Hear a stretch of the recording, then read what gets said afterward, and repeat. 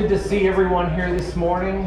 We are in a series in the book of Judges. This is our third sermon on it, but only the second sermon directed from a passage. So we're going to be in Judges 2 today. And so Dan preached last week from Judges 1, and in the first part of the sermon, he mentioned this book is unique in that it has a double introduction to it. And it's really different from any other book that's either in the Old Testament or the New Testament in the way that it's arranged. And Dan briefly alluded to some varying theories on it, but kind of left that alone. But as I was studying this as well, scholars really debate why this is the case, that there's this double introduction, that it starts with chapter 1 and then kind of almost repeats itself in a way in chapter 2. And if you read the scholars, most of them will point to it and say, okay, chapter 1 really looks at this from an earthly level. It looks at it from kind of a political, geographical, military perspective of where the nation of Israel is. Chapter 2 kind of looks at it from a heavenly level, if you will, is what God's looking down on and seeing the nation of Israel and how they are spiritually. And I think that largely holds true. I think that's a good way to look at it. However, I want to propose a rather unique way of thinking about how this is structured that's a bit unconventional. So hold on with me on this. Now, we know the original Hebrew audience was largely an oral society. They weren't able to take their bulletin and have the text printed with them when they went to the synagogue. They didn't have Bibles that they were able to bring with them. So they really relied on hearing the Word of God more than reading the Word of God, because it was time-consuming to do that. Many of them didn't read. The priestly class obviously was able to read Hebrew and do that. But so they relied on hearing. And these books are written in a narrative fashion. And we know that storytelling and narrative is not unique to our time. So a lot of the same methods of storytelling and narrative and things that we would point to, people have done for thousands of years. Now, my Hebrew professor in seminary was very passionate about narrative sections of the Old Testament and how they were constructed in the original language. And there are often clues that we miss when we read these narrative sections because, well, we don't speak Hebrew. And most of us don't read Hebrew, and I had Hebrew, and my Hebrew is rapidly fading from memory. And one of the ways that he would have us translate a narrative section is he would give us a passage of Scripture. We'd have to translate it, and we would have to mark it out as sections. And so we'd have this little kind of diagram that, like, okay, this is where it starts, and the direct speech we'd push off a little bit, and then we'd come down. Hebrew you read right to left, so that's why I'm making the motions in that way. And we had to indicate what was going on with that and break it up into sections, and we'd have to write why we broke it up at that section. And on this worksheet we'd have to answer also several questions. Things like, what's the mood of this section? What do you think is the narrator's intended response from the audience as they're hearing this when they do this? And one of the questions he asked that I thought was a little bit cheesy at first, but I really came to find the benefit from this as I was reading Hebrew narrative and as I was doing these things. There was always a question of where is the camera pointed in the section? Basically meaning the author, the narrator, is pointing us to different scenes as things play out. So he's telling us what's in the background, he's telling us who's speaking, he's telling us what's going on around. So where is the camera pointed? Where should the focus be? Is if we were directors in this situation, how would we point the camera in this story?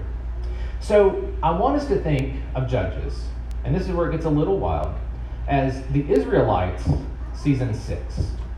Think of it as the Israelites season 6 as the Old Testament has its continuity together. Now, season 5 was awesome. They finally got out of the wilderness. And then there was the battle at Jericho, which really wasn't a battle because they marched around it several times, and then the walls just fell down. They had the battle on the day where the sun stood still, and they had a great victory. There were multiple kings that they defeated along the way. And it ends with a rousing scene in Joshua 24, as Joshua comes to a conclusion, with the covenant renewal at Shechem. And Joshua challenges his people in this section in chapter 24 with a verse that a lot of you may have in your homes.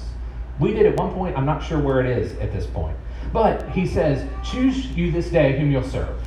Whether it's the gods that are back there or the gods where we are right now. But as for me and my house, we will serve the Lord. And the people answer back saying, well, we're never going to go back to those other gods. We're not going to continue to serve these gods. But we'll serve the Lord. And Joshua says, well, you're not able to serve the Lord because the Lord's a holy God. He's a jealous God. And if you turn from him, he will turn from you. And the people say, well, far be it from us. We're never going to turn from the Lord. And Joshua says, okay, well, today you're witnesses against yourself about what you said. And the people all say in agreement, yes, we are witnesses to this, that we will serve the Lord. And they put up this large stone as a dedication to what they promised. And then Joshua sends all the tribes out to their inheritance for what they've been waiting for. And we finally know that the Israelites are going to make it to the promised land. And season 5 ends with the death of Joshua and his burial. And as this ends, and as the camera fades, you just know season 6 is going to be awesome. Because the Israelites are finally there of what they've been waiting for. And so you get to season 6, and it's a cold open. There's nothing before it. It just starts, and we see them going out, and they have some initial victory, and they start to claim the land. But then we start to see something a little unique happening. We start to read over and over again that so-and-so did not fully drive out the inhabitants of the land. And we read that over and over and over again.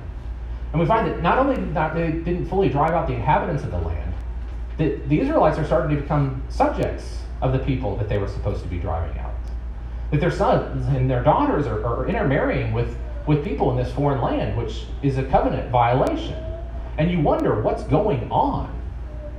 And it ends with this scene of a sacrifice, a bokim, which literally means weeping. Now, it again goes to the opening credits sequence. And here's where we're going to pick up today, and we're going to start our reading in Joshua 2:6 through the end of the chapter. Joshua 2:6 through the end of the chapter. So hear now the reading of God's word. When Joshua dismissed the people of Israel went each to his inheritance to take possession of the land. And the people served the Lord all the days of Joshua, and all the days of the elders who outlived Joshua, who had seen all the great work that the Lord had done for Israel. And Joshua, the son of Nun, the servant of the Lord, died at the age of 110 years. And they buried him in the boundaries of his inheritance in Timnath-Heres, in the hill country of Ephraim, north of the mountain of Gaash. And all the generation also were gathered to their fathers. And there arose another generation after them, who did not know the Lord, for the work that he had done from Israel. And the people of Israel did what was evil in the sight of the Lord, and served the Baals. And they abandoned the Lord, the God of their fathers, who had brought them out of the land of Egypt. Then they went out after other gods, from among the gods of the peoples who were around them, and bowed down to them. And they provoked the Lord to anger. They abandoned the Lord, and served the Baals and the Ashtaroth. So the anger of the Lord was kindled against Israel, and he gave them over to the plunderers who plundered them. And he sold them into the hand of their surrounding enemies, so that they could no longer withstand their enemies. Whenever they marched out, the hand of the Lord was against them for harm, as the Lord had warned, and the Lord had sworn to them. And they were in terrible distress. Then the Lord raised up judges, who saved them out of the hand of those who plundered them. Yet they did not listen to their judges, for they whored after other gods and bowed down to them. They soon turned aside from the way in which their fathers had walked, who had obeyed the commandments of the Lord, and they did not do so.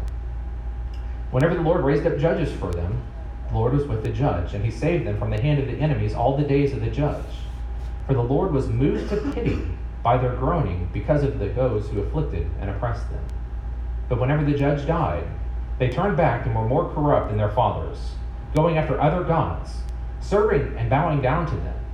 They did not drop any of their practices or their stubborn ways.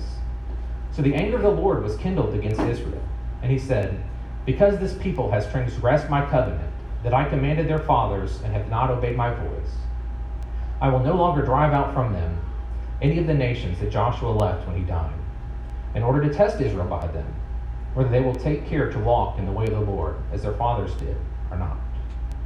So the Lord left those nations, not driving them out quickly, and did not give them into the hand of Joshua.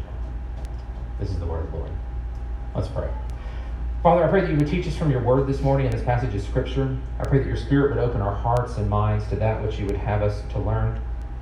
I pray that it would lighten and convict us, and that just as you promised. In Jesus' name we pray. Amen.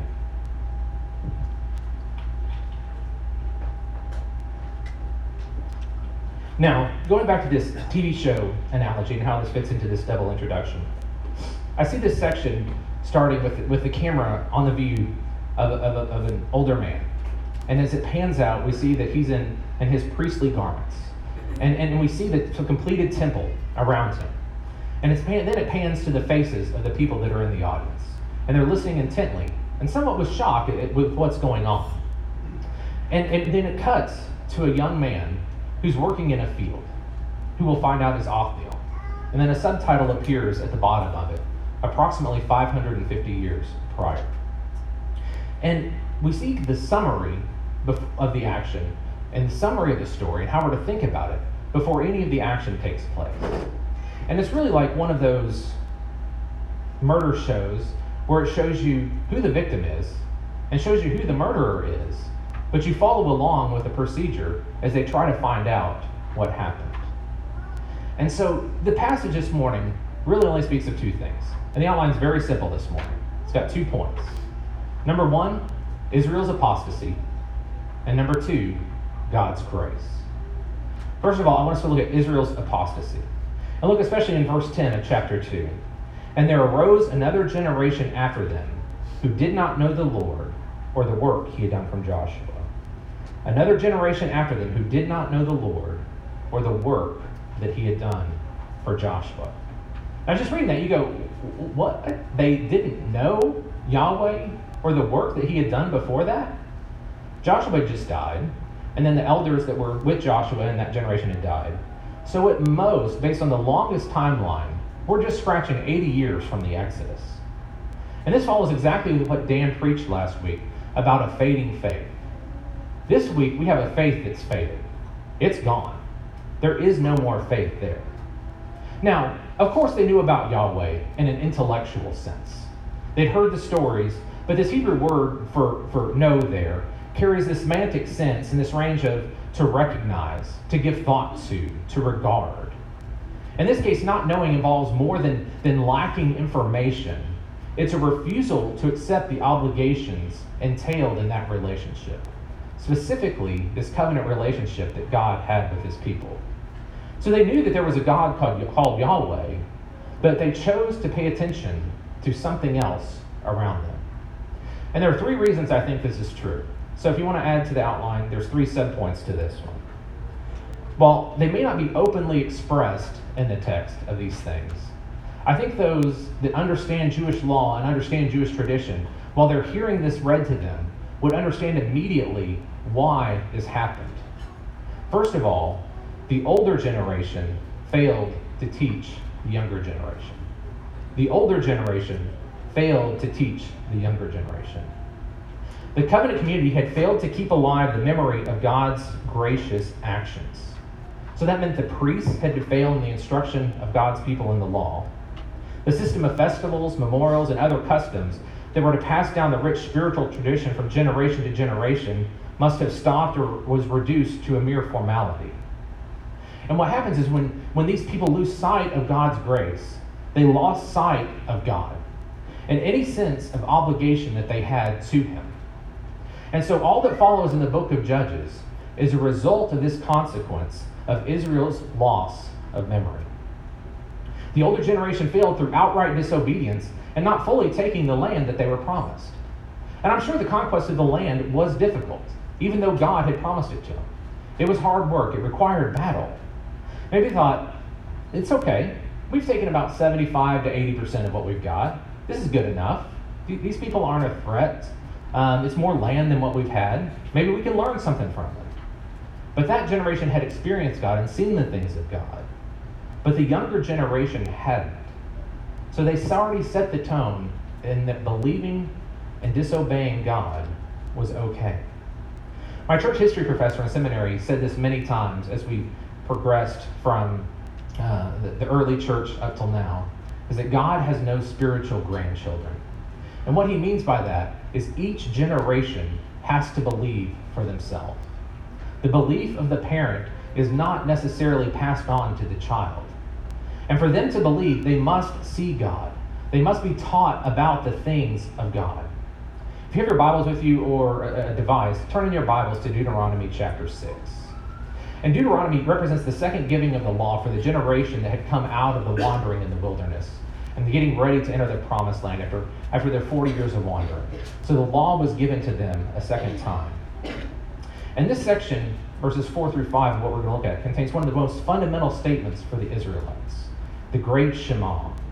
And it talks about how they're different, that they're unique, that they were to teach the next generation, that there's only one God that they serve. We're going to look at Deuteronomy 6, 1 through 9. Now this is the commandment, the statutes and the rules that the Lord your God commanded me to teach you, that you may do them in the land in which you are going over to possess it, that you may fear the Lord your God, you and your son and your son's son, by keeping all his statutes and his commandment which I command you, all the days of your life, and that your days may be long. Hear therefore, O Israel, and be careful to do them, that it may go well with you, and that you may multiply greatly, as the Lord, the God of your fathers, has promised you, in a land flowing with milk and honey. Hear, O Israel, the Lord our God, the Lord is one. You shall love the Lord your God with all of your soul, and with all of your heart, and with all of your mind. And these words that I command you today shall be on your heart. You shall teach them diligently to your children, and shall talk of them when you sit in your house, and when you walk by the way, and when you lie down, and when you rise. You shall bind them as a sign on your hand, and they shall be as frontlets between your eyes. You shall write them on the doorposts of your house and on your gates. The law was to be continually taught from an older generation to a younger generation throughout the day, during times that were specified for this, and during things that were both routine and mundane. There were to be reminders that the Israelites were different, that they were covenant people of God. They had one God, that they were to love him with all of their heart, and with all of their soul, and with all of their might. Instead of Israel taking over the land, the promised Canaan land that had been given to them as their inheritance, Israel instead was becoming Canaanized. There was becoming no distinction between them and the surrounding world. And this begs the question, what are we teaching our children? This is why we focus so much on our children's ministry here, and why it's taken up so many hours of discussion lately as to how we can best do that, especially in the context of this new space. But who is primarily responsible for the discipleship and teaching the word of the Lord to children? It's you, parents. You are primarily responsible for raising your children in the knowledge of the Lord. They see how you act. They see how you live. They know if it matches what you say and what you do on Sunday and what you do the rest of the week. And they're forming their opinions about God and what a life lived for God looks like by watching you. So what and how are you teaching them? Also, I would say that the church has a responsibility in this matter as well. And we want to partner with you in this. But we cannot do it alone. The church is never to be a substitute for the parents' job in raising their children for the Lord and teaching them the ways of the Lord. Now look at me with verses 11 through 13, as it gives us more insight into Israel's apostasy. And the people of Israel did what was evil in the sight of the Lord, and they served the Baals, and they abandoned the Lord, the God of their fathers, who brought them out of the land of Egypt. They went after other gods from among the gods of the peoples who were around them, and bowed down to them, and they provoked the Lord to anger. They abandoned the Lord and served the Baals and the Ashtaroth. So they turned their eyes to other gods. Why? Well, the land that had been given them as inheritance was a very fertile land, an agricultural land. And the Israelites historically had not been an agricultural people, especially in their most recent history. They'd been slaves in Egypt, then they were brought out of Egypt, and then they wandered for 40 years in the wilderness. They fought several battles to get to the place to where they were able to take the inheritance in the promised land. But in Canaanite theology, Baal was a god of storm and fertility. And what do crops need to continually grow? They need water. Ashtaroth was Baal's female consort. She was the goddess of love and war. So in Canaanite theology, the way they would teach it, is Baal and Ashtaroth needed to get together, to be fruitful and multiply, to produce a fertile crop-bearing land. As one commentator wrote, and this comment made me laugh, Canaanite theology didn't allow for any let go and let Baal. Part of the worship of Baal was to encourage these two to get together and do their thing through sacred prostitution. This sacred prostitution was somehow looked upon by the gods, and it encouraged them to say, okay, we need to do this same thing, this like behavior, so that rain would come and produce a fertile land. And this was a slow fade away from the covenant renewal promises that they'd made just several years before from a gracious God who had made everything and had promised them bounty and blessing instead of this fertility cult with these deities being represented by overly sexualized forms and figures of worship. I see two other things that further contributed to Israel's apostasy in this passage and their understanding of it. The second thing, or the other part of this, is they were looking in the wrong direction for their success. I can imagine as the Israelites finally crossed over, and we know this, that the spies had said how great the land was, the land flowing with milk and honey, and the size of the fruit and all of this stuff. But they saw these bountiful crops and the livestock in this area. And these people thought, well, the people that inhabit this land, they must be doing something right because they've been keeping this place pretty nice. So yeah, Yahweh got us here, but if we're going to survive in this land, maybe we need these gods, these deities, to survive. All while forgetting what was promised to them just a few years earlier. In Deuteronomy 28, we won't take the time to read that, but they had the promise of rain. They had the promise of blessing. They had the promise of abundant livestock and crops if they just obeyed the Lord. And that begs the question for us. What are we looking to for our success this morning? Are we looking to the ways of the world? Or do we look to the promises of God and the testimony of Scripture? And in my own life, I can personally attest that it's very easy to look in the wrong place for success and to measure success in the wrong way. Life gets busy. I need more hours in the day. So what's the first thing that gets cut?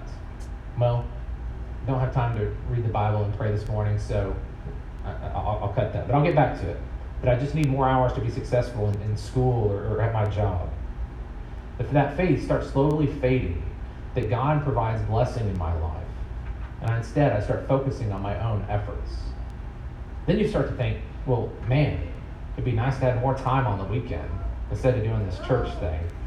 I mean, is there anything in the Bible that actually says that I have to go to church on Sunday morning and do all of that stuff? So I'm really not forsaking the believers if I drive around in my car and listen to the sermon at 2 times speed while I'm doing the other things that I need to get done. I'm hearing the part of the service that matters. I mean, if the pastor only understood everything that was going on in my life, he'd probably tell me the same thing. Stay home, get some rest, just listen to the sermon, you'll be okay. And then you just push harder and harder and you try to get through this. And then once you realize the success you have, then you can get back to the things of God. The problem is most of the time, it takes something to wake you up to get you back to the things of God because you've got your eyes on the wrong thing and what success is. Success is a measurement of life, not devotion to God. The third thing that contributed to Israel's apostasy is they became increasingly enslaved to sin. What they found were new and foreign practices, things that they hadn't really been exposed to before. And just like any sin, the first glimpse of it, the first dabble with it, it's exhilarating. It's something new, it's something different, it's something that you've not been around. Neurons are firing in your brain. You begin to rationalize, well, if something is this fun and this good, then God wouldn't withhold this from me. But you fail to see that you're headed straight forward to a brick wall. And that the sin that seems so fun at first is something that's about to control your life. Now, we can speak of sin in general language or in any number of ways. But I think that something that's especially apropos from the Canaanites to our day is in regard to sexual sin. It's rampant. It's all around us. You can't seem to avoid it even if you try. And it's not just the world that we're looking at. I'm talking about the church. I looked at numbers, and 68% of church-going men admit that they view pornography on a regular basis. Unfortunately, the numbers just aren't out there for women, but Christian colleges are starting to give us some data on this, with 33% of women 25 and under saying that it's a regular pattern for them.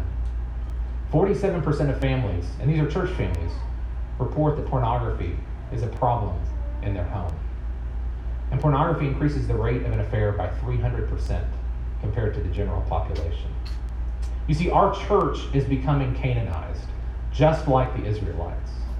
But unlike the ancient Near East, where this was practiced in the open, this is a sin that we hide, that we keep to ourselves, so that no one knows about this. And we have ways of keeping this hidden. The world tries to tell us that this is normal. Embrace it. This is good. This is something that doesn't cause you any harm. Yet study after study is coming out that's showing that this does affect us. It affects us physically. It affects us physiologically. It changes how we think. And one of the things I would say about this is we're so focused on what the world is doing and the sexual behavior of the world that we fail to see the sin within our own church communities. So maybe, just maybe, while we're focusing on what we don't like about the world, maybe we need to clean up the church first before we can start passing judgment on anything else. And to those of you who find yourself in any type of sin this morning, do what we did this morning. Confess, repent, and believe in the forgiveness that's offered through Jesus Christ. Because there is an assurance of pardon through Christ. In verses 14 and 15, we see what Israel's apostasy brought upon them, and that's judgment. So the anger of the Lord was kindled against Israel, and he gave them over to plunderers who plundered them. And he sold them into the hand of their surrounding enemies so that they could no longer withstand their enemies.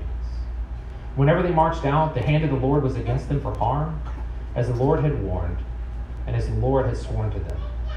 And they were in terrible distress. Now, we don't like to talk about judgment very often.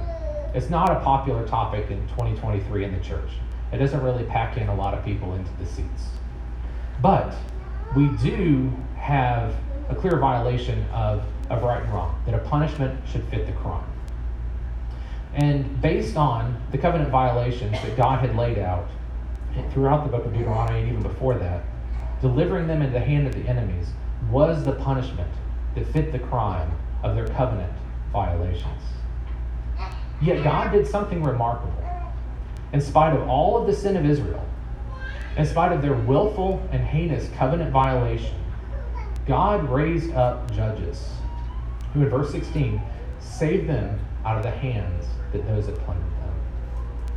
And this is where I really want to talk about this morning, is number 2, God's grace. God's grace. Israel did nothing to deserve this. Israel did nothing to deserve God's grace or these judges. You'll see when you look up the book of Judges, you'll always see a circle. And you'll see various labels put on these circles. And not all of them are quite the same. But some of them will include the word repentance.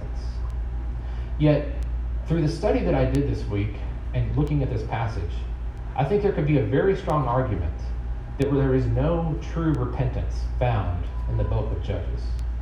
For even after the Lord raised up a judge, let's look at 17 through 19. Yet they did not listen to their judges, for they whored after other gods and bowed down to them. They soon turned aside from the ways in which their fathers had walked, but obeyed the commandments of the Lord, and they did not do so. Whenever the Lord raised up judges for them, the Lord was with the judge, and he saved them from the hand of the enemies all the days of the judge. For the Lord was moved to pity by their groaning because of those who afflicted and oppressed them. But whenever the judge died, they turned back and were more corrupt than their fathers, going after other gods, serving and bowing down to them. They did not drop any of their practices or their stubborn ways. So God, out of his sheer love and compassion for his people, heard their groaning and their affliction, and then in the oppression that they were going through, and chose to act on their behalf. God sent an imperfect judge and was with the judge to bring them a respite from their distress. Yet even after this, even after we read through the various judges, the land had rest for 40 years, the land had rest for 80 years, and so forth, they went back and were more wicked and were more awful than the previous generations. Although all the judges served actively as Yahweh's agents of deliverance from foreign enemies, not one of them had the moral or the spiritual constitution or ability to launch a crusade against the true enemy within the Israelites, to denounce the idolatry of the nation, or to call the people back to Yahweh. None of them acted in that priestly role. So I would argue that the cycle is one of apostasy, distress, God's gracious deliverance, back to apostasy. I don't think there's repentance. There's no obedience from Israel that merits the deliverance that comes from any of these judges. Only God's mercy and his compassion for his people and the everlasting covenant that he made and guaranteed by himself is what had made him do what he did. But do notice this, the Lord was with the judge, and it is God alone working through this imperfect person to save his people from their enemies. The stories of the judges point us and point the reader or the hearer to someone greater, to something greater. This book begins us to prepare to look for a judge who will not die but will secure the obedience of his people forever. The judges point us forward to the person and to the work of Christ, the one who will deliver us from the enemy, who will provide for our obedience, who will secure our inheritance for us. He's the perfect judge. Through his life, death, and resurrection, it has enabled us to be partakers in his everlasting covenant. This is a paragraph from a commentary, and I wanted to read it because I couldn't find a better way to say it. God graciously calls his people to covenant relationship with himself. This relationship is the highest privilege imaginable, and when the recipients of grace hold their divine benefactor in contempt, abandoning him for other allegiances, the God of grace is rightfully angry. Second, the impassioned God tolerates no rivals. The believer cannot serve him and other gods. To do so is to trample his grace underfoot. Third, God is gracious still, often treating his people not according to what they deserve, but out of his boundlessly merciful heart. So the book of Judges presents the picture of a nation who are supposed to be called the people of Yahweh, but they're seemingly determined to throw off that title every chance they get, if not abandon it altogether and destroy it. But the Lord will not let that happen because of his covenant. He's rescued these people from Egypt. He's brought them into the eternal covenant. He's given them the land of Canaan as their inheritance. In the final analysis of all this, God cannot let the program that began stop. The mission of grace to the world depends upon the preservation of his people. So against all odds, and certainly against Israel's own actions and what it deserves, the nation survives the dark days of the judges. Reminds me of a quote, likely part of a song from the early church that Paul wrote in 2 Timothy 2:13. If we are faithless, he remains faithful, for he cannot deny himself. Now, we said this many times in the introduction to this, that Judges is not a pretty book. It's violent, it's shocking, it's terrifying, it's oftentimes something that we just want to look away from. It truly shows the depths of the depravity of man. And when read looking at the actions of people, that certainly is true. But the judges are not the heroes of this book. And if we start our study of Judges looking at this with the judges as the heroes of this book, we're going to miss the point of the book entirely. But Judges is a wonderful book because throughout the book of Judges, we see the true heart and we see the nature of God. That God doesn't just respond to some mechanical formula of obedience brings blessing and disobedience brings a curse. What we find is that Yahweh deals in grace. So to my friends here this morning that have been saved by grace through faith in Jesus Christ, do not ever doubt the love that God has for you.